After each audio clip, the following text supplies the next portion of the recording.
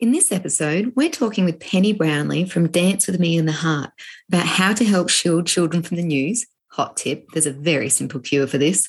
How children are just earthlings and therefore expect to play outdoors, and how classrooms therefore hold children captive. Why being barefoot is so important for children and all humans. Our damaging culture of dynamic domination versus a healing dynamic of partnership, and about the three most important bonds in a child's life: the womb, the mother, and Mother Earth. Welcome to Raising Wildlings, a podcast about parenting, alternative education, and stepping into the wilderness, however that looks, with your family.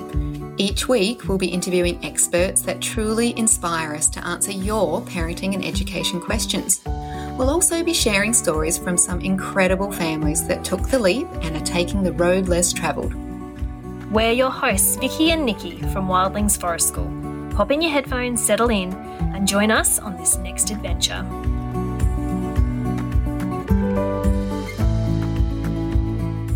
Before we start, we'd like to acknowledge the traditional custodians of the land on which this podcast is recorded, the Kabi Kabi and Gubbi Gubbi people. We'd also like to acknowledge the traditional custodians of the land on which you are listening to this episode, wherever you may be in the world today. Hello and welcome to the Raising Wildlings podcast. I'm your host, Nikki Farrell. Just a quick heads up before we start that we have finally just had a shop restock. As you're all probably aware, shipping and logistics has been a nightmare over the past few years, and we have not been able to get some of our best-selling stock in since October last year. So we're happy to say things seem to be flowing again, and we've been able to restock some, but still not all of our favourite items. But we do have many more coming in over the next 2 or 3 weeks. So if you're looking for a birthday gift for your wildling, why not head over to our shop at wildlingsforestschool.shop. When I grow up, I want to be just like Penny Brownlee, mother, grandmother, photographer, artist, teacher, facilitator, author, book publisher, advocate for parents, and a big kid at heart. I couldn't think of anything better. She's a fierce, and to use a Kiwi term, a staunch advocate for children, and has for a long time been one of my inspirations as an educator and someone I've learned so much from over the past decade. Penny and I got stuck straight into our conversation when we were recording this podcast, and I didn't want to miss a second, so I hit record without actually doing an official intro. So what you'll hear is us jumping straight into conversation. It felt like I was just sitting in Penny's living room today and we were just trying to solve all the world's problems. So I hope you enjoy our conversation as much as I did. Penny, how are you and how has business been going the past few years over the pandemic? I kind of got into retirement and, I could do a whole lot of things, and I'm doing, play patience, and I make memes and I go and visit people. And sounds wonderful. It's not bad, but I'd rather, you can't change what is at the moment, so there you go. Yeah. How are you going over there with Omicron going through? It's very distressing. When the world is feeling heavy and there's always terrible news on the news, do you have any advice for parents on how we not shelter our children because they're capable human beings, but maybe ease the way that this news is distributed to them and helping them know that they're safe in their houses, hopefully, in the houses that they are, but that there are things going on in the world? Personally, I won't have a television. Yeah, I don't either. And the reason that I won't have a television is because you just get fed what they want you to see. And if you're a child in the home, because usually in many homes the television's going the whole time, the thing about children and adults is you can't unsee anything. No. And so when children see images that they would have been far better off not seeing, they can't unsee them. And so it puts some anxiety into the world that they don't need, because even their parents can't do anything about that, about fixing what's going on in Ukraine or Venezuela or Syria, say, just for example, or Myanmar. So here's the child with all this anxiety because of the images and the hype that goes on, because newscasters very often use hypey voices. That has to sit with the child and the child has to deal with, but it's not their business. The parents can't even deal with it. So what parents can do, what we as the elders in the outfit can do is to make sure that they see stuff that's age appropriate and they don't see stuff that's not stuff that they can't do anything about. And it's not developmentally appropriate, is it? It doesn't matter how sanitized the news is. No, it's not developmentally appropriate at all. And, you know, I get people saying, well, I'm going to do this to teach the children how fragile the earth is. And I say, do not do it. And they'll go, why? Because they need to know. I say, they can't vote. They can't change. That's powerful, Penny. You can vote. So what are you doing? But don't hang it on the kids because of where we've got ourselves. Sure, we can, as children, we can learn to look after the environment to save the friggin' earth. They can't vote. So expecting them to do that is really, it's thoughtless. And anxiety making. Look, I grew up in the 50s and 60s. We were in the middle of the Cold War and it was really anxious that we'd all be wiped out with nuclear weapons. We didn't have television news then, but kids get what's going on in the ethers. Yes, they do. And now we've got Mr. Putin deciding to put his nuclear, whatever they are, on alert. And you think, ooh, kids don't need to deal with that. They need to bond into their reality, not fly around up in their imaginations because someone's been careless letting stuff in that shouldn't have gone into the temple of their mind. I think to break it down further for some parents is, because I think some people think they get desensitized, and that's another issue, but it's not just the images they're seeing, it's the sense that they don't have a sense of geographical location in the world either. So Ukraine to them could be the next town over for some children, and also time as well. I think if they're getting that feed into the living room right now, they don't know that happened yesterday or a week ago, or that problem's been fixed. I think some parents might forget that that's another reason why it's not developmentally appropriate. Is there any other things with the news other than what they're seeing that makes it not appropriate? It's just not appropriate for a child. If a child has to live in there, like the children in Myanmar now who have to cope with this, or in the southern Sudan, then they have to live with it. But our kids don't. That we've got a chance to put some developmental blocks in that will keep them from anxiety. It doesn't keep them out of the real world. It grounds them in the real world. Oops, sorry for whacking the table. No, it's good emphasis. But they need to be grounded in the real three-dimensional world, because that's where we live. That's where we can make a difference. That's where we can make a community. That's where we can look after our ecosystem. That's where we can play and unfold ourselves. We can't do that in a two-dimensional world that's not in our time and space. So important. And we forget, I think, because the screens are there and they're in everybody's hands, we forget that that's not the reality and that it shouldn't be for children. So I think that's so important. And going back to the environment as well, and the conversation that we had when we were speaking a few weeks ago, I loved how you were talking about not travelling and staying rooted in your community and being, like you said, being grounded here and fixing the things here. And I think there is a lot of anxiety in the world. And I was having this conversation with a girlfriend this week that feeling helpless, I'm not very good at feeling helpless. We can make a difference here. And I can see that you know, if I'm making donations or helping clean up the mud in the floods that are happening right now, that's making a real grounded difference. So, yes, I think that's very important. The biggest difference, and all the leaders of every spiritual path or humanitarian path, it doesn't matter which, you know, people who want something better for us as a species, they all say we have to move to the next level of consciousness, and the next level of consciousness is heart consciousness. Now, kids come with that. That's how they come. So we as parents and caregivers, we better watch our P's and Q's, and particularly what we say and what we do, because the thing about the human infant is it's model dependent. And so whatever the models do, that's what they learn to do. That's why your kid speaks Australian. That's why my kid sounds like a New Zealander. That's why you don't speak, well, you might speak Russian, but you know what I'm saying. Yeah. It's model dependent. And so they'll speak the language you speak with the accent that you've got, with the patterns that you've got.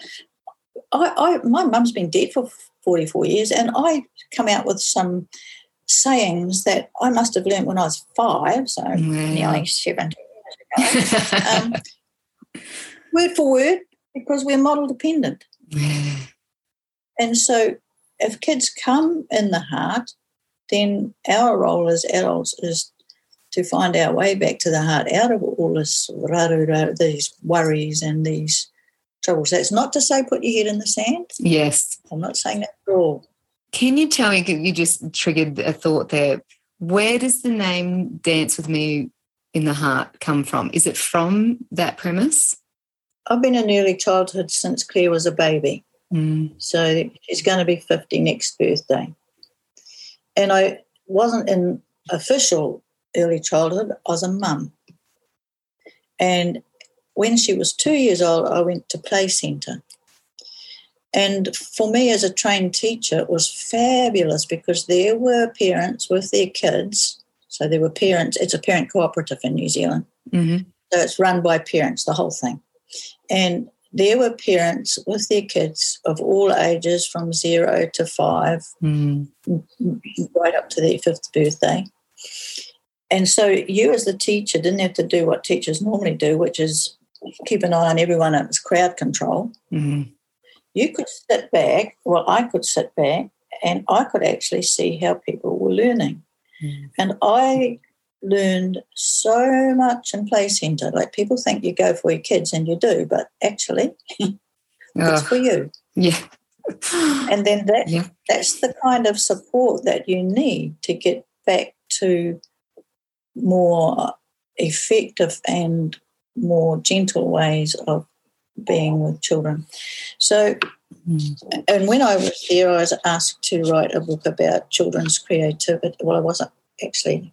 I said to my friend at a book launch, and I was very shy, I said, I reckon you could write a book about creativity. And she said, do you? I said, you could. It's got to be possible, because I was taking workshops. And she disappeared. And she went and got the editor of Play Centre Publishers, who came back and asked me all these questions. And he said, right, well, you can write it. And I went, oh, me and my big mouth. This isn't Dasha serendipity for you. But anyway, I wrote it in 1978, and it got published in 83, and it's still going strong, although it's been revised in 2015 I revised it to put all the brain stuff in there that wasn't available. And so I really understood a lot about children and children's education and how they learn, but diddly squat about infants. We think we do because we've all had a kid and we know how to do it, but we don't.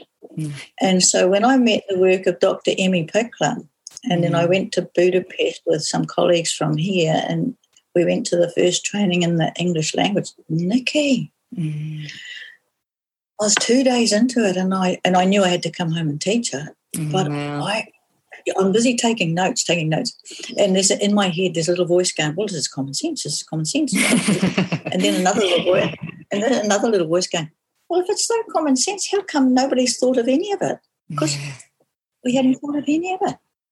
And so that changed everything for me, because the understanding that I had for older kids was the same understanding, but it looks different when you're doing it with infants.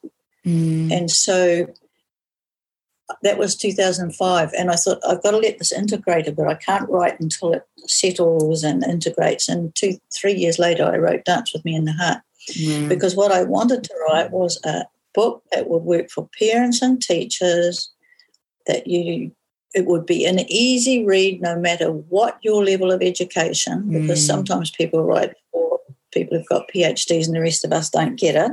It needed to be an easy read. And I was near the end of it, and I thought, I don't even know what to call this. And into my head came Dance With Me in the Heart. And I went, what? That's too long. Carried on finishing off writing. But as the years have gone on, I realise that's what every baby's asking us. They come in the heart. That's how they come. Yeah. They come with unconditional love. That's it. That's why people love babies. There's no judgment in them. And they are asking us with everything that they've got, could we dance with them in that heart energy? It's a measurable energy. Could we meet them at that level? And that's what Dr. Pickler had worked out, is what are the physical things that you can do to meet them at that level of what's called heart coherence, now that they've done the research around it. She wouldn't have seen that research because she wasn't here then, but she knew instinctively because everything changes, Nikki. So that's how it got its name, because somebody older and wiser and smarter or something popped it into my head, and I went, what? That doesn't seem... Turns out they knew a lot better than I did. As is usually the case. And it is, isn't it, listening to those? I love those. There's a book that I read to my boys, and it's called What to Do with an Idea. And it is that, there's a picture of the idea just floating around, and it just kind of niggles around the brain, and it's grab it and hold on to it, and, let it guide you. And gosh, it's a beautiful image, beautiful book. I love your in a world of social media where it's often about image and false realities and whatnot. Your social media accounts, Dance With Me in the Heart on Facebook and Instagram, give me so much heart as a parent. And I've been probably following you since at least my youngest was an infant, but probably my eldest, I think. And I've learnt so much from your accounts. Do you get much feedback about, because it's mostly quotes and your illustrations are beautiful. Can you tell us about the illustrations in a minute as well? But gosh, the variation of what you have, but the fact that it's always child-centered, but the amount of times I've gone, oh, that one hurt a little bit, but then stopped and thought about it and broken it down. It amazes me how these little accounts from all over the world can make such a difference. And I'm grateful and thankful to have accounts like yours in the world. So I just wanted to put that there before we keep going. But yeah, could you tell me about where you get the quotes and the inspiration, the illustrations from, and what kind of feedback you get from it? Well, I'll tell you why I started it. My job the job that I love is facilitating work with parents and early childhood teachers. I love it. And I run residential courses and I run day-long workshops, but I haven't because of COVID for 2 years. And so I'd be taking this workshop and I'd say so-and-so, and mention an author that is just a classic. You must have read it if you've ever done your early childhood training. I say, have you heard of them? They'd go, no. Well, have you read anything? No. Well, who's reading what? No one's reading anything. And I'm going, God help us. You've got all this wisdom available and no one's even knows of its existence. But the minute that it's morning tea time or lunchtime, out comes the phone and they're playing on Facebook. I'm going, my God, I'm going to have to learn how to do Facebook. So I got my great niece to come and sit here and show me what to do and jack me all up. And so 10 years ago, this coming November, I started the page just putting up little snippets from some of the classic people that have got so much to share that would help make the difference. And, you know what? Sometimes people, they take it personally. It's a piece of information. And they swear I've hit them on the head with a cricket bat. It sometimes felt like that in a good way. It's like, I've never thought about, geez, that's me. Oh, crap, I better do something about that. No, but sometimes I think, well, do I stop because a couple of people have taken it personally? No, my job is to be an advocate for kids. Yes. And what's more, when you're a parent, you might, like if somebody had told me, no, Pen, you're doing that wrong, I would have thought, well, stuff off. But later, if I go and think about it, I go, you know what? They got a point, eh? And that's when you can make a change. It was just an instant thing. So some of the beautiful stuff that's coming out from the research that really gives us a pathway in our parenting, people aren't reading those kinds of books. They don't go onto YouTube and go, oh, let's look for something that will help me. They don't. They go onto Netflix and look how to be entertained. Yeah. So, yeah, that's what I do. So I find any quotes that say something to me that's valuable in the role of looking after the child, looking after yourself, or looking after the earth, because all of those three things, that's all together. So anything like that. And then sometimes I put something up that's personal for me, and if you people, sometimes I find things that are funny. Well, I think they're funny. So I post them, but I've had to put a little disclaimer with it, because even though they're funny, some people get quite knotted around it. So, however, I'll still keep doing that. I need to laugh every so often. And it's your account. What about the images? Who does your images? What about the images? Who does? Well, I go searching. I just go searching for them. They're all in the public arena, but otherwise I wouldn't be able to find them. And I know from when the years that I worked with the Polytechnic that if you're going to use an image not for personal gain, not for money, but it is to do with education, and it's a once thing. You don't actually publish it in a book. You can do that. I have had one artist say, please don't use any of my work, and I respect that. So I took all of his work off. But they're beautiful. Because I'm an artist, I try and look for artwork that might speak to the quote, because that's the other thing. Lots of people don't have a look at other people. I mean, I'm a gallery goer when I can. I'm an art book collector. So I go, oh, that's one of the best jobs. Part of this weekend is you get to see all these people's work, and you think, my God, every one of them started with a sheet of white paper or a white canvas, and how the hell did that come out of them? Magic. That's the thing. It's so amazing. Yeah. It feels Love like it. pure magic. Same. I'm a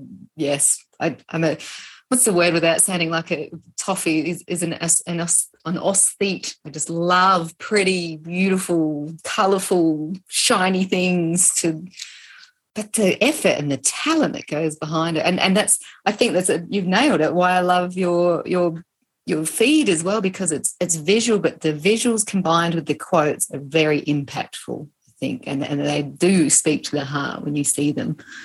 I think that's beautiful. There's a Scottish painter that I've just discovered, and she's dead now. She painted mostly in the 50s, and she painted pictures of Glasgow children, and I love her work. But if I ever use her work, there's always a comment like, oh, what an awful picture of a child. That's art. We all get our own taste. As my mother said to me so many times, because I was so opinionated, it'd be a sad world if we're all the same, wouldn't it, Penny? Sage advice.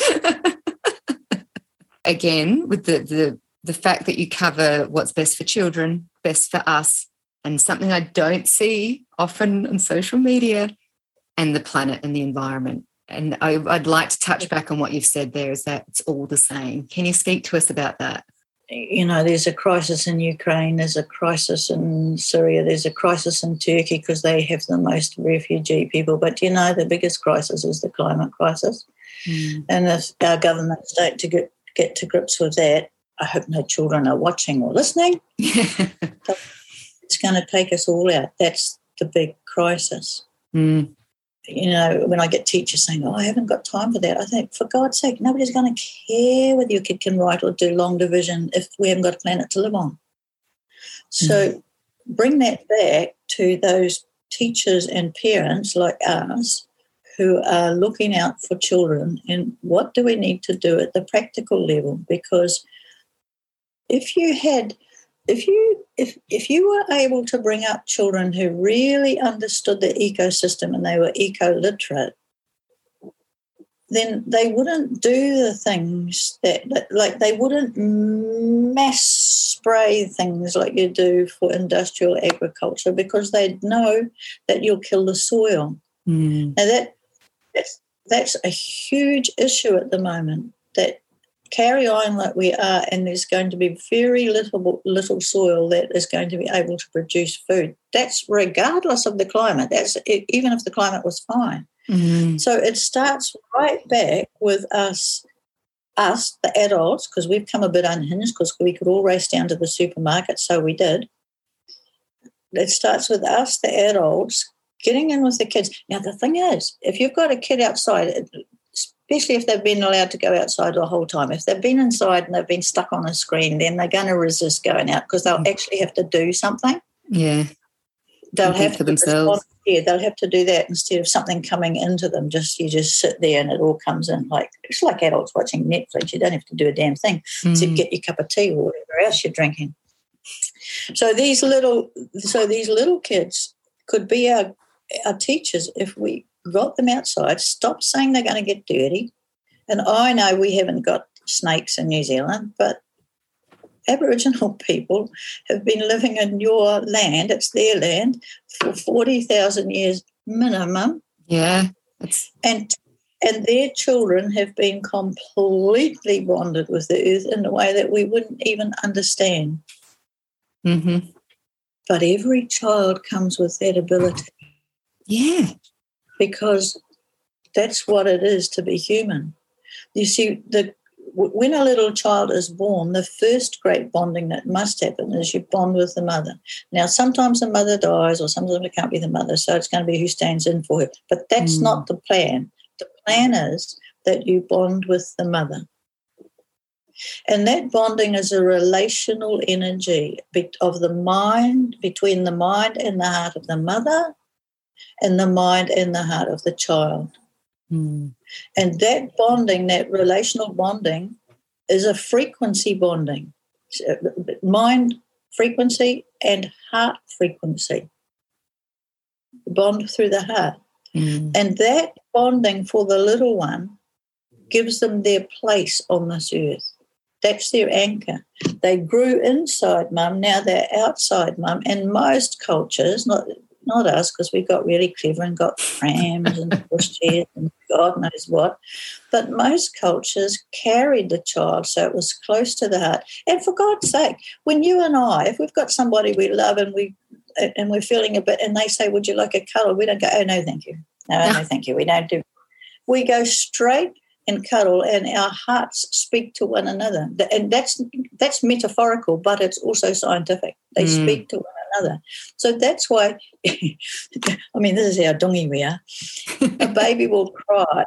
And people say, don't pick them up because they're just having you on. So you pick them up and they stop crying, and the person goes, I said, see, they were just having you on. I mean, talk about misinterpreting data. Oh, yeah.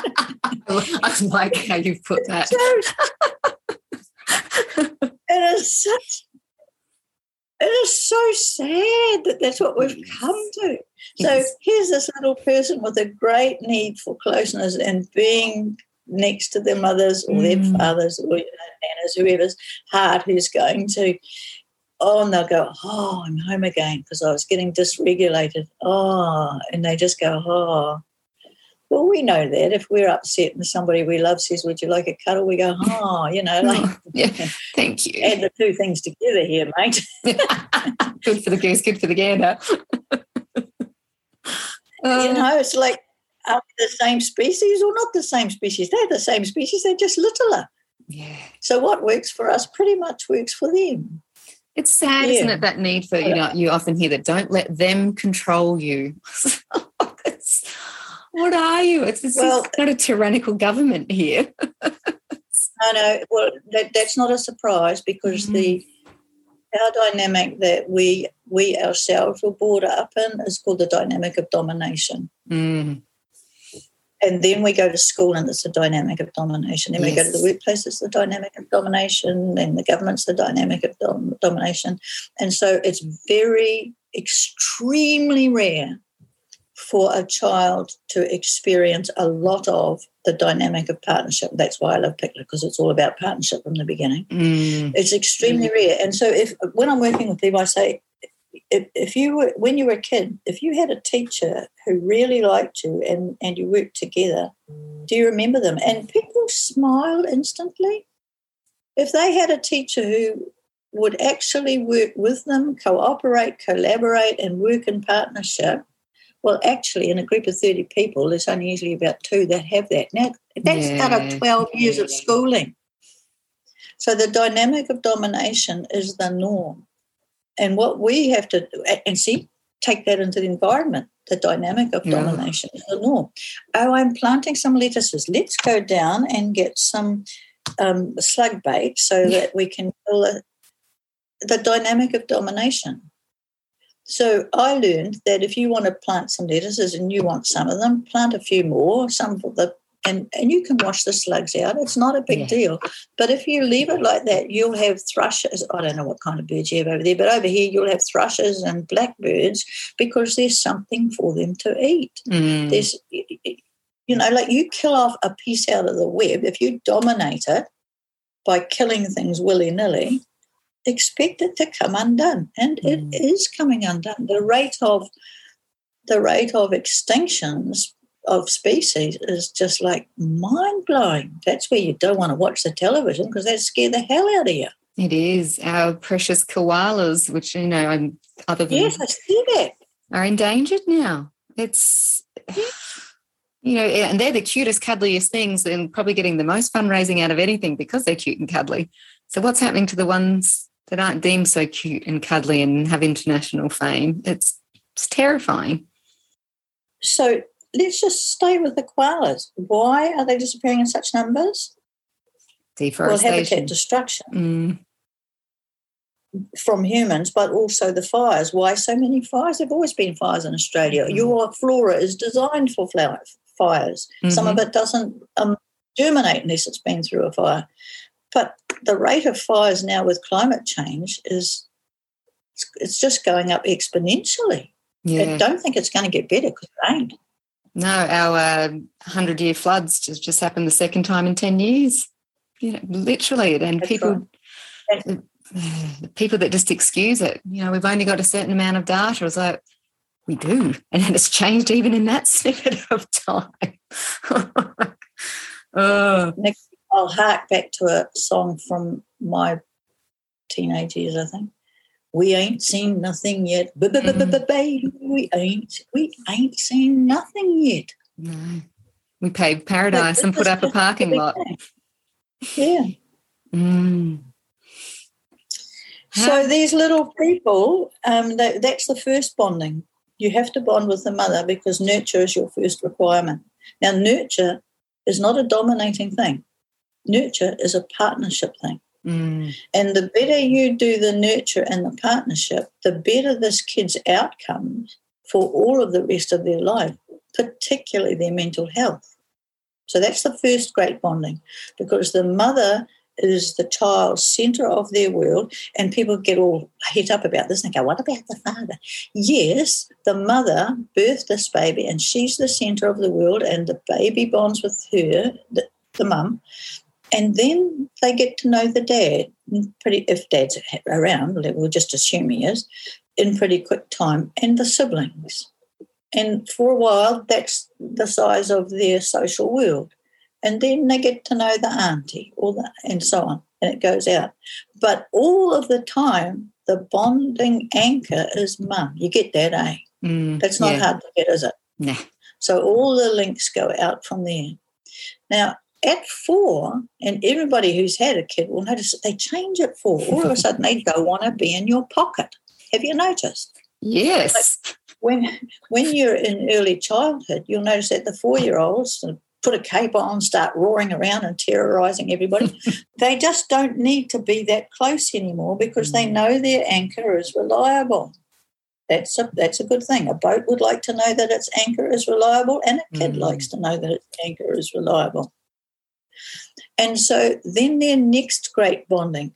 Now, it doesn't mean that this is the first time they get out on the earth because they need to get out on the earth from the beginning. But when they are ready to up anchor from mum, it's not that they're going to go away, they can sail back, but their great bonding is with the earth mother.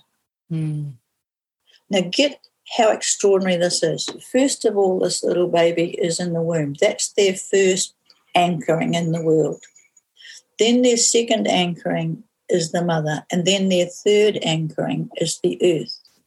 And the earth provides every single thing that the mother will ever need, use, or have. And the mother provides every single thing for the baby in the womb that the baby will need, use, or have. It's a nesting of bonding relationships, energetic. And what's happening now for so many kids is they're being kept in captivity. Now, school keeps kids in captivity. And like I'm a teacher and I've taught for years, and because you go through the school system yourself, you think that you have to have a classroom. No, you don't. And you only have to ask any Indigenous people that. Or there were a couple of sisters that I can't just off the top of my head remember their names, Scottish sisters down in London who did amazing work with poor people sort of at the turn of the century, end of the century before. They built kindergartens. Now, this is in London, for God's sake, and it's cold there and wet, and they only had 3 walls. The other wall was so the children were not kept in captivity, and they said that the best classroom and the best resource cupboard is roofed only by the sky. These are Scottish women. Brr. Yeah.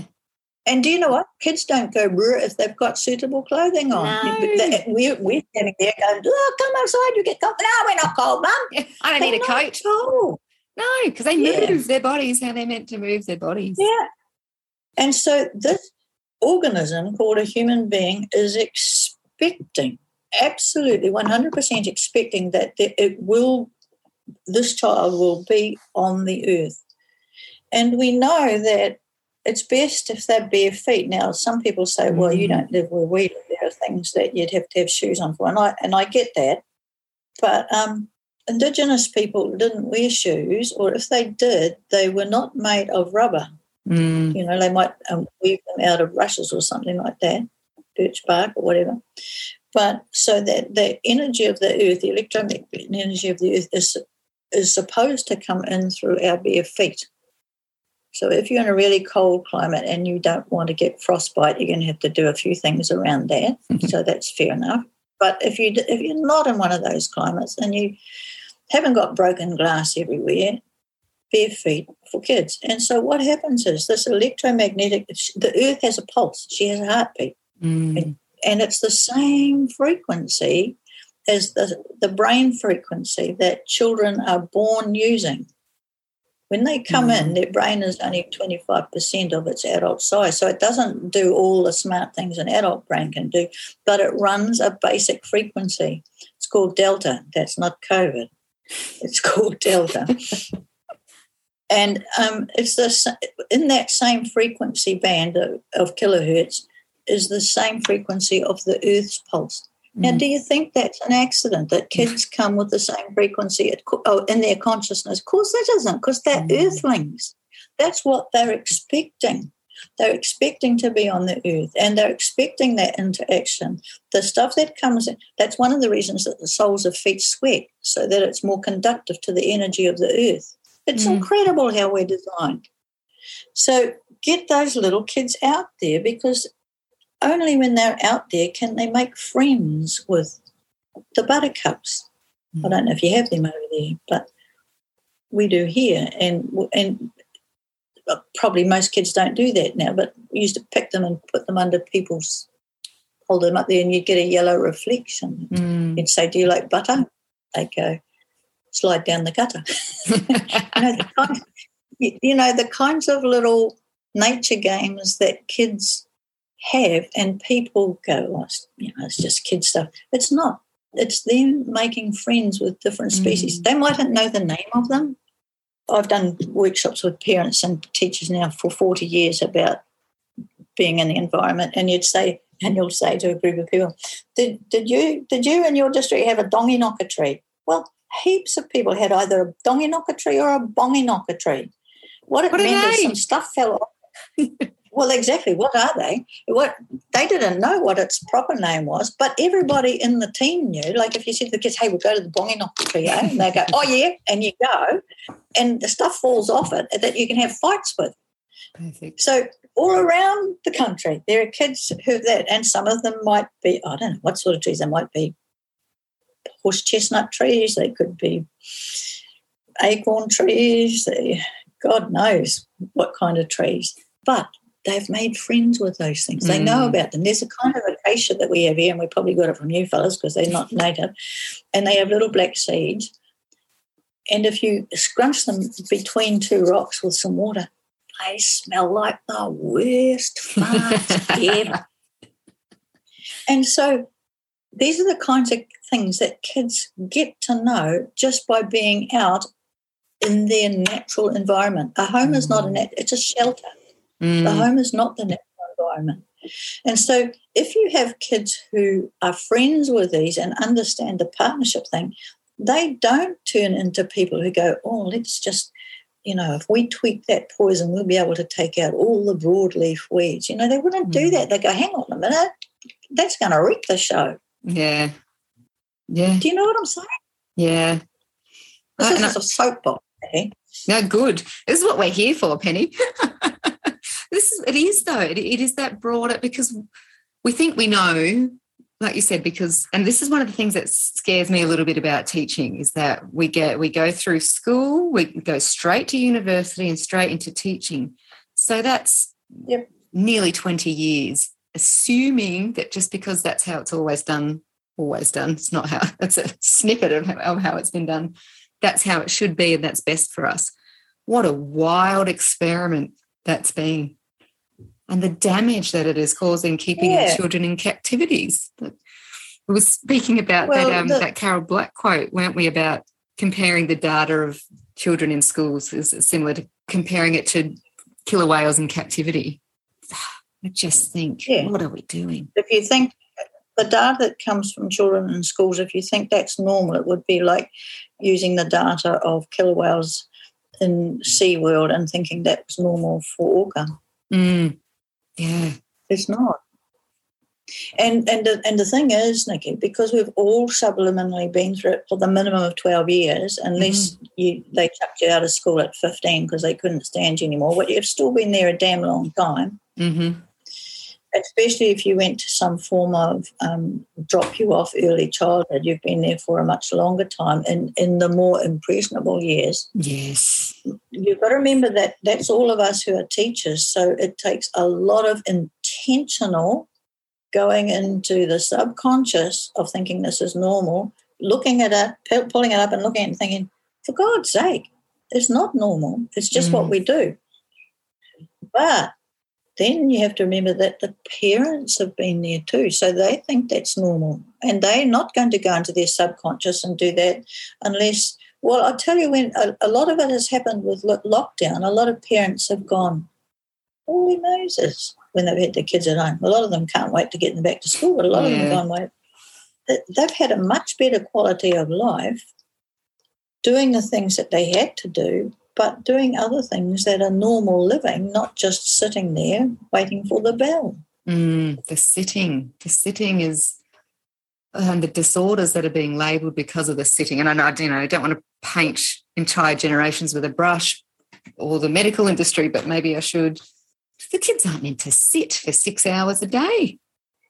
Just no, it's not normal. It's not healthy. Some people are diagnosed correctly and other people are incorrectly diagnosed because they're just being made to sit still, which is developmentally inappropriate. Yes.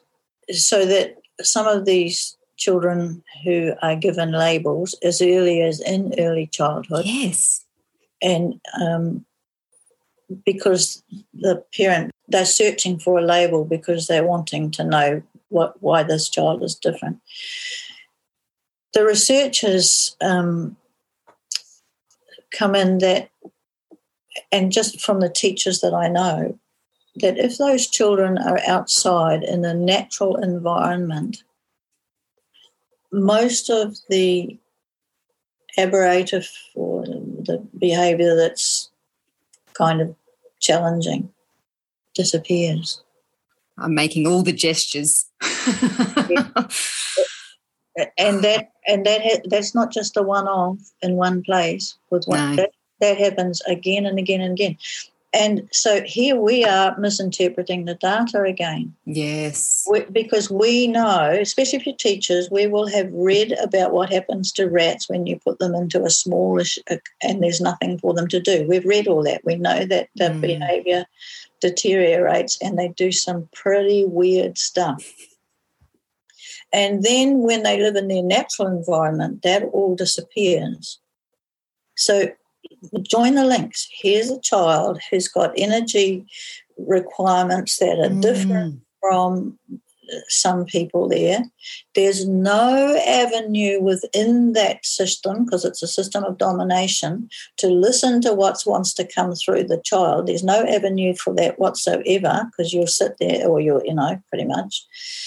And at least if people say, oh, they can do what they want. Oh, yes. So when the bell goes, they cannot come in. We're kidding ourselves if we think that traditional teaching is the partnership model. Now, I know that there are some teachers in there who really work to get it, and look, all power to you. You should write the book. You're fantastic. But for most people, we're just doing what was done to us, and it's the domination model. Now, get those kids who've got different energy needs and different ways, people call them neurodiverse, which maybe that's true. I'm not saying it isn't. It's just another way of describing what's going on for this kid. Yeah. And so when those kids get out and they can make their relationship with the earth, and they can do it on that partner, and they can have all the healing benefits of the earth. That's Yes. Like people in Japan, they go forest bathing, and people go, oh my God, forest bathing, next they'll be hugging trees. But they have, I wish they would. They've identified the kinds of molecules that come off from trees living and how they affect us and all our health markers. And they've done a whole lot of research about it. So people who like to knock it would be the same people who, if they're feeling crap themselves, lots of people go out into the garden. Yeah. Or they might go down to the lake, or they go, oh, I'm going to go and have a surf, man. I just want to blow the cob. We do that and then get surprised when it works for kids. Yeah. Or surprised when not letting them do that doesn't work. I think we get phone calls from parents, just giving us the heads up, hey, little Johnny's level 3, blah, blah, blah, with this disorder. These are some of the things that may happen. He may get agitated, may get aggressive, blah, blah, blah. Comes down to the forest. Yes, exactly. Can't pick him in line up because there's no fluorescent lights. There's no walls. He's not stuck in a room with noise and lights and colours and the healing benefits. Because he's in his natural environment. He's not a rat in a box. Yes. He's an organism living where the organism's supposed to be. And his feet are grounding and co-regulating with Mother Earth. Yes, absolutely. And it wasn't urgent in my day, Nikki, because what happened in my day was you'd go to school and it wasn't a lot different from what it is now, I'll tell you. But when we came home, Mum would say, well, that's it, get out of your school clothes, get into your home clothes and get outside and play. So every kid, and when there's no television in New Zealand when I was a kid, and so every kid had their school sit down, do what I tell you, and then the parents weren't going to do that, or not most parents, and they say get out inside and play. So all of a sudden you're out of that domination thing. You're out of that dynamic. And you could, my time on our farm with my brother, we have a sister too, but she's a lot younger, so that was useless for playing with. But my brother and I are only a year apart, and that's what makes us who we are, our childhood outside. So I know the importance of it because I just know how important it is to me and the people that I know. Very often when people here in New Zealand anyway set up special nature sessions or special forest schools, that I say, where were you born? And 9 out of 10 they say on a farm. Guilty as charged. Yes, because 9 out of 10 brought up on a farm know how important it is, because that's who we are now being. And so we are all charged with, nobody said with a stick and pointed at us because that's domination. You were brought up on a farm, so go and do it. They just do it because that's what they know is the natural environment for kids. That's what feels comfortable for me. It makes me feel safe and grounded and calm, and I don't feel comfortable in a box. Because that's your second great bonding, the earth. Nobody's ever bonded with a classroom. No. It's not alive. You bond with your mother because she's a living entity. You bond with the earth because she's a living entity. You don't bond with the classroom because it isn't. It's as simple as that. How can we, just boom, how can we, other than opening up the rooms, 3 walls only maximum, how else can we encourage our teachers to take the children outside? Well, there's some issues here. There's the issue of sun, the issue of heat, which comes back to the issue of the school never doing suitable planting. Most school grounds, unless they're old private schools, don't have a really good tree cover. It's certainly not climbable if they are. The people who set up the school and who have looked after the school and been guardians to the school for the decades that the school's been there, they themselves don't have or haven't paid attention to the eco environment for children. And I mean, quite often I work in teachers' classrooms. Oh, my God, Nikki, the first thing I ask for is a vacuum cleaner.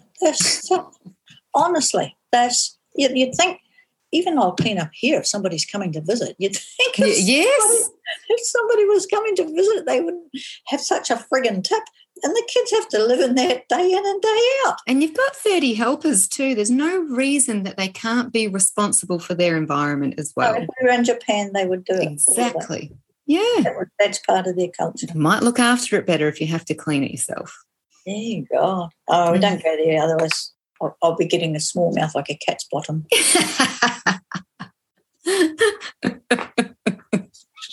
Oh, it is. So shade is one, inappropriate clothing is the other. Parents complaining about the mud that children bring home, if heaven forbid you do let them out and get wet, is another. That one drives me nuts. Well, I think that that's really parent education. I think as teachers we've done a shocking job of educating our parents about what learning looks like, could look like, would look like, and how to support it. And I have found, both as a primary school teacher and as an early childhood teacher, if you got parents together and took them through a workshop and took them through their childhood and related it back to how that worked for them, and then they go, oh, I see what you're doing. The minute they go, oh, yeah, I feel that inside from my childhood, I get what you're doing, then they're on your side. Because if you've got to remember that every parent, I'm going to say every parent, I'm sure there's one or two that didn't, but every parent wants the best for their kid. And even if they fall out of love with their kid because the kid's too difficult, that's not what it was like when they were born. When they were holding their little baby, they were totally in love with this little person and they want the best for their kid. And so if they get a bit antsy, it's because they think that the school's not delivering the best for their kids. More compassion required. Parents aren't doing the best for their kid. They just don't know how to do it. And to be honest, for a lot of us who are teachers, we want the best for the kids and we're not sure how to do it either. Yeah, and stuck within a system where, you're stuck on a hamster wheel because the curriculum and the calendar is so crowded. There is no space for relationships. And what are we doing as teachers if we don't have relationships? Well, that's because we've been through a system that put curriculum before people. And as a teacher, actually, you don't have to do anything. No. There's a curriculum there. And you pick and choose. There's only a few things that are compulsory on there. And so you've really got free range. You might have a principal who tells you that you have to jump now and I'll tell you how high. But you question them because, in fact, when you read I don't know what your Australian curriculums are like, early childhood and primary school and secondary school. Ours are brilliant. And they don't say you have to do this, this, and this, and this. There's hardly anything that's compulsory. And so when you get primary schools in New Zealand doing ridiculous things called structured literacy, that'll kill every kid's, yes, it will kill every kid's desire to be a writer and a reader. Oh, because someone's come up with a portable program that you can buy and put in front of them. But it's not how kids learn. No, it takes any fun and joy out of what they're reading. Yeah. But then that's a domination system. I like this, so you'll freaking do it. Yeah, or even I don't like this, but I think it's important. Who says? It's you speak to any writer and they say, I don't know what I can't even give you an example, but Yeah, but I know what you mean. Yeah, and I'm an award-winning author because I love to read and I've learnt through reading. Yeah, and the schools that buy story starter programs for a lot of money. And I made some really, what do you call them, sarcastic memes. But Jo Rowling started her career as a writer with story starters. Yeah, right. Like as if. I was going to say, no, for goodness sake, let's just say it, for goodness sake. What are they thinking? No, it's, and even just taking and to be fair to the teachers, they don't know how to teach writing. Yeah, they can teach structure of paragraphs or persuasive writing. Because if you did, you wouldn't be doing that. No. So compassion for everybody. Apparently, Jesus' second to last words on the cross were, that's if he's reported correctly. We don't know about that. Forgive them. They don't know what they're doing. Oh, gosh. It's funny, but it's not funny. It's not funny at all that we don't, because we do. It's there, and there's so much research. But even if we ignore all the research, we know inside if we just forget what we've been taught. How do we, particularly as women, in a society that constantly tells us to hush our intuition, every corner, how do we go back to listen to that intuition again? Well, Nikki, one of the things that I do when I'm working with school teachers is I say, I want you to jot down some of the things that you remember with affection from your primary school days. Just jot them down individually. So here are people jotting down things here. Then I say, pick just 3. It's not the decision of your life. Look down your list and just put a little mark by 3 of them. Then turn to your partner and you tell them the 3 things that you remember with affection, and they'll tell you the 3 things that you remember with affection. So what happens is there's all this lovely talking going on and heaps of laughing and people going, yeah, it's just a nice feeling in the room. And then I go, okay, you just judge when people are kind of running out. You go, okay, it's not the decision of your life, but of those 3, pick just the one that's up for you at the moment. And I'll go around and I'll say, when I invite you with my hand like this as an invitation, could you just say the one you've just picked? And so we go around the room and we'll hear how many there is. And it's really interesting. It will be things like, when we were having singing, I used to sit next to the piano and hear the vibrations. Or I loved it when we had music. Swimming sports for me. I don't know if you have them over there. It's kind of like, we call them calf club days here. With the calf. Yeah. I did, but I know many schools didn't because I grew up in a very tiny farming community. Yeah, well, that kind of stuff, calf club day over here. The days that we had a visiting specialist come in, and for me especially if it was an art specialist or a music specialist, because it meant you got stuff that you didn't usually get. It will be when we were out on the lawn after the lawnmower had been, and we'd make huts with all the grass in squares, and we'd make little houses, or playing down in the back of the trees. Oh, we had a hedge at the back and we used to climb in the hedge. We had huts under the hedge. Oh, swimming sports, that was the best for me. Oh, what do you call it, cross country? A couple of people say cross country. Obviously, they won. And are you noticing something here? I can't hear about any walls. No, it's my friends. That comes up a lot. My friends, a teacher who liked me. Oh, what a surprise! Now, the only things that happened in the classroom that people mention. Oh no, and one person said I was allowed to take the goat home in the holidays, but quite a few people said I was allowed to take the budgie home in the holidays. Now, these are their most favourite memories from 8 years of school. The closest we've got to a classroom thing is lots of people have said, oh, we had a teacher who read us The Hobbit. Oh, we had a teacher who read us The Silver Sword. Oh, we had a teacher who, so being read to. So as play is a part of children's unfolding, absolutely important. So is listening to story for a whole lot of other reasons. Probably haven't got time for that today. But if anybody said spelling, it's because they won the spelling test. Nobody else ever did.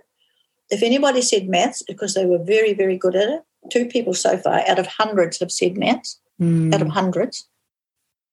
One person said, story writing. I said, tell me about the story. And they went, we were into the mount and we found this amazing octopus in the pool and I wrote about it. I said, well, I'm going to blame the octopus, not the story writing.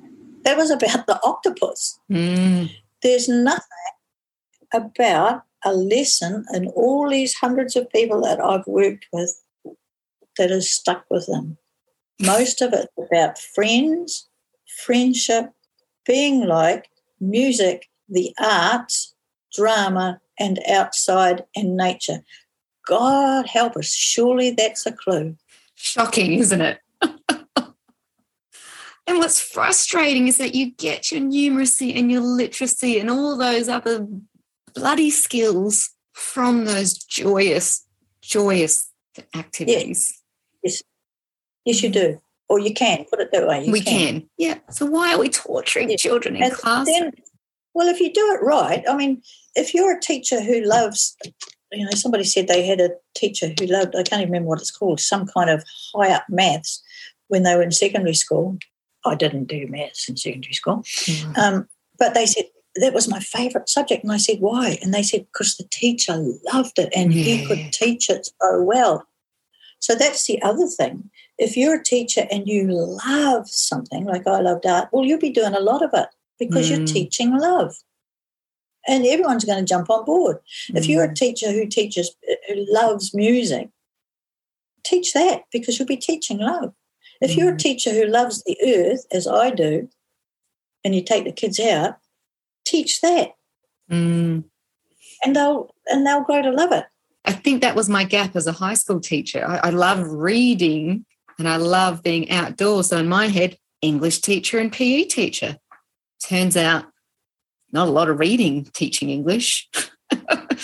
And it's sport, not outdoors. So where do we, and society and environment subjects are all, it's stuck in a classroom. So it wasn't able to teach my passion in a classroom.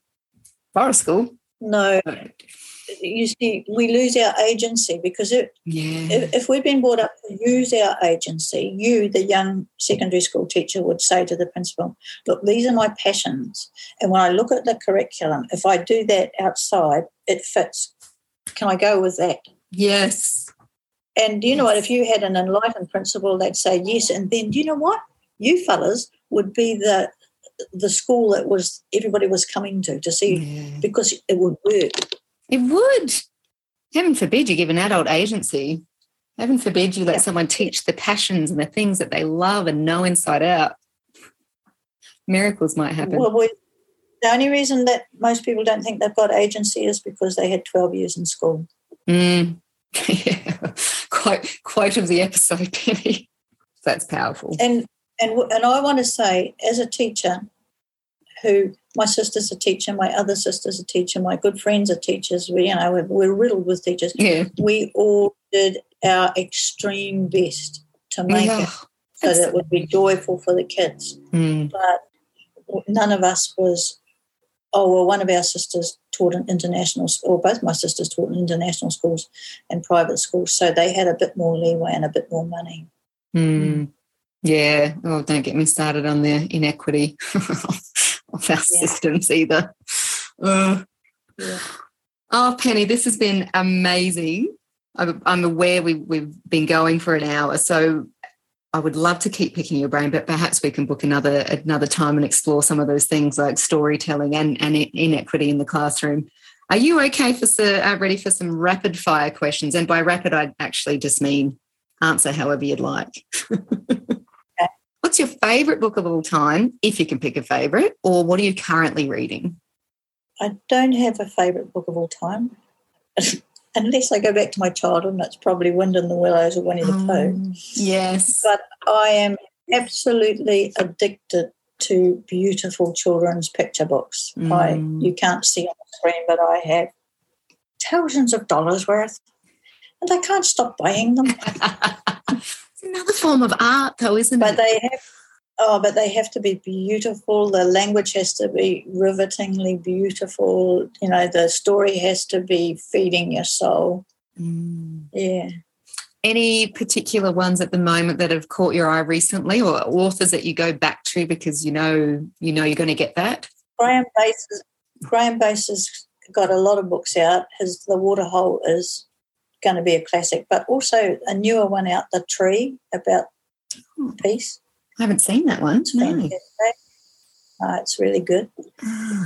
We've got a press here in New Zealand called Gecko Press, and they go to the book fairs up in Europe, and so they see stuff that isn't in English yet and put it in English. And one of their fantastic books is called Odd Bird Out, and it's about a family of crows, and Robert is the odd bird out, and it's fantastic. And I wished I'd had it when I was a school teacher, because Robert is amazing, the way he dresses and the way he gets around and the way it pans out in the story, that subliminally the child who's very different would know it's going to be okay, that it's that deeper story.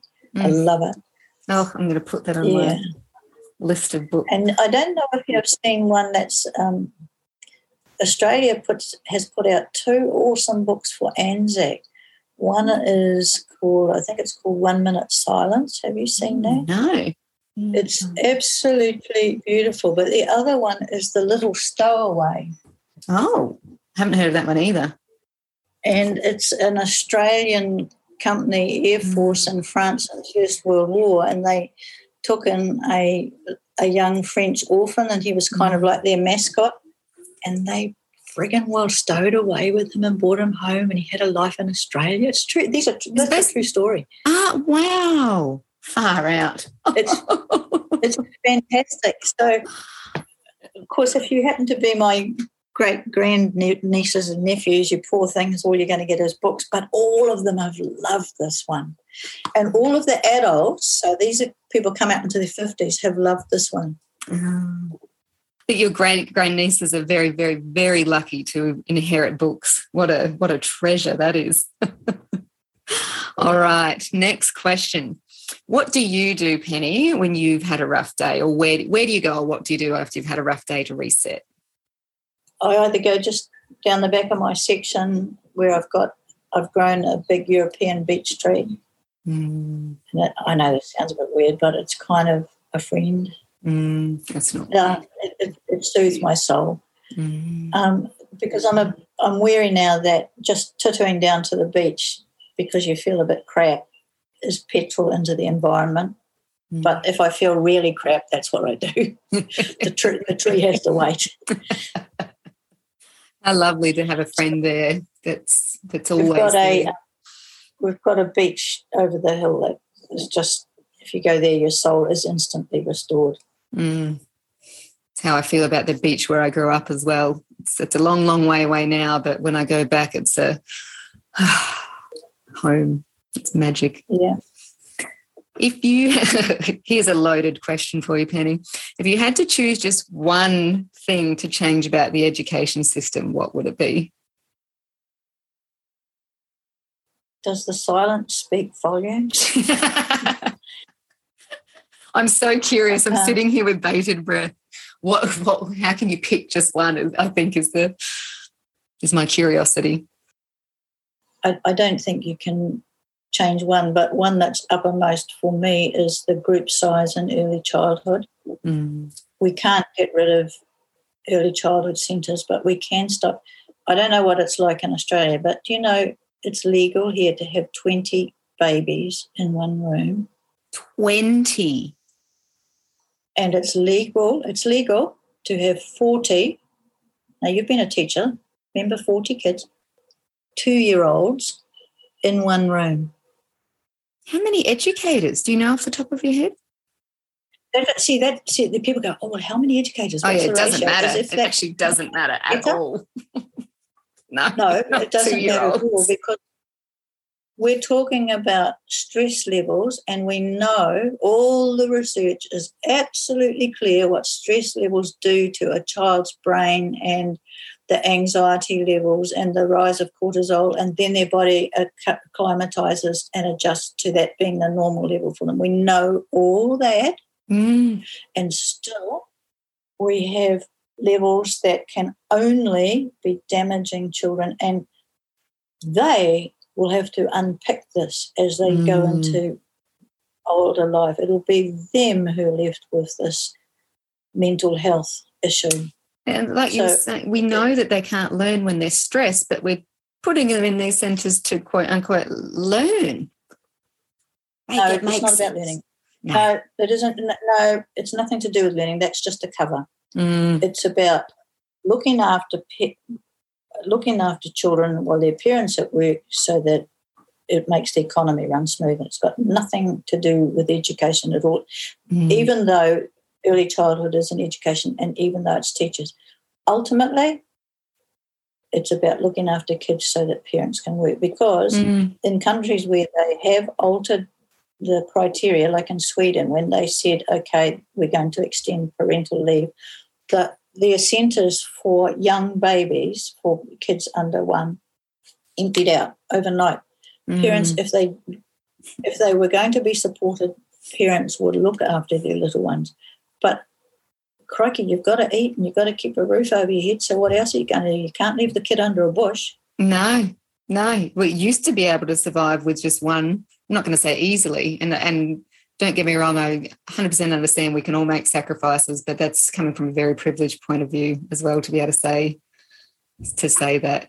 Look, I don't know what year it was introduced in Australia, but in New Zealand in 1984, neoliberal economics came in like a bomb blast, and our culture doesn't look even remotely the same. No. And so back then, 1984, you could do it on one wage should you want to. Yeah. Okay, you might have cost a bit fine, but you could do it. And people were doing it. And people had jobs before the forestry was privatised, the rail was privatised, and so on and so on. So don't start me on that either, because that's a really big soapbox.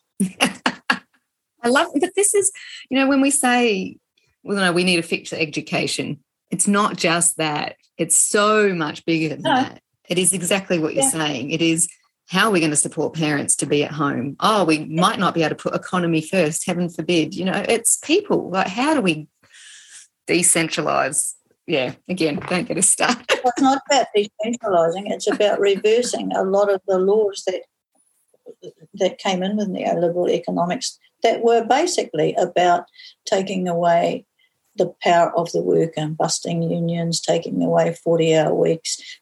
Oh, we're going to transfer to the gig economy. How fantastic, because when you're an owner-driver or when you're in a gig economy, you don't have to be paid holiday pay, you don't have to be paid sick pay. All of this works not against the employer, this works for the employer, but against the worker. So if you like, it's a class war. It is, and it always, not always has been. That's one way of putting it. It is. Yeah, that's one way of putting it. Extreme class war. Neoliberal economics, badly named, extreme class war. Yeah, it's a have and the have-nots, and the rich get richer and the poor get poorer, and their children suffer because of it. Mm.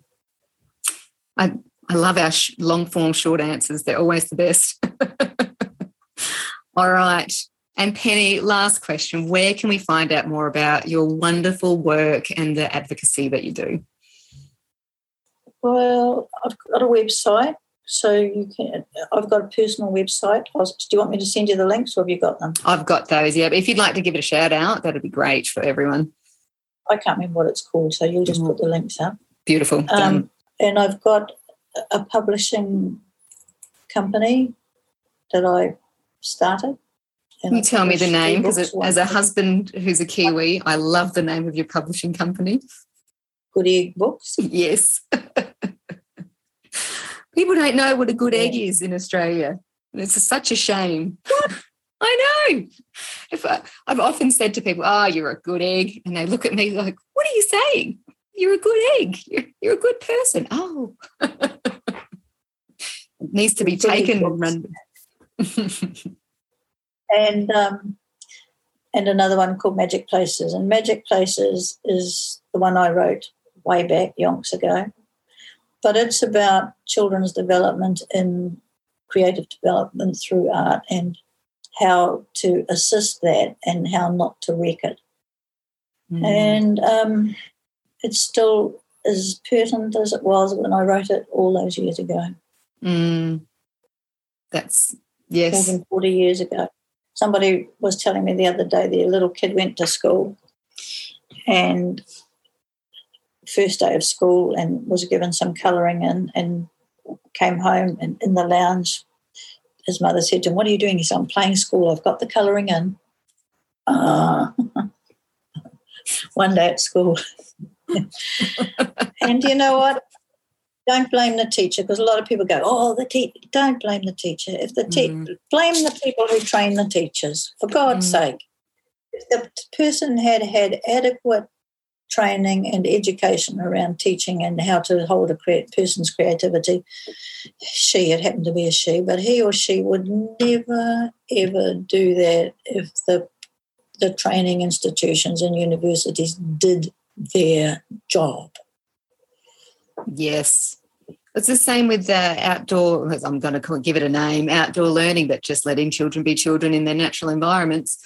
There's one university here in Queensland that has one subject for the early childhood teachers, not primary, not secondary. How are the teachers meant to know? Yeah, that's it. See, that's it. And unfortunately, they're the ones at the chalk face, so they're the ones that wear the parents' wrath.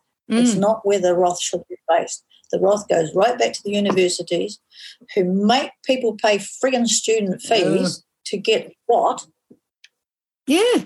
We won't go there either. That's another soapbox. It is. Well, that's a good soapbox. I wonder I can fit in my house, Penny lives in a multi-storey apartment block. We need it. We need it, though. We need these voices making people question. So just thank you. Thank you as a parent, as an educator, but on behalf of children, thank you for being a voice. Thank you for being the matriarch that when I grow up I want to be, being that voice. I appreciate your time, and I appreciate the work that you've done for years and years and years for children. Oh, kia ora, Nikki. Thank you for asking me.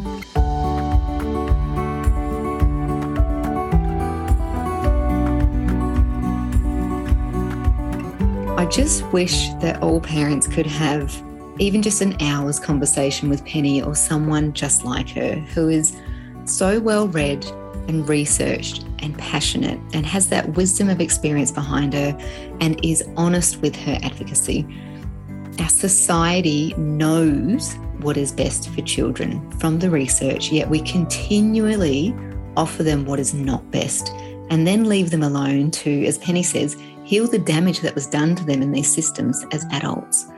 We need big systemic change, but that starts by voting with our feet in our own micro communities. That means supporting those schools, those centres, those organisations who are actually doing what is actually best for children, which is people and relationships first.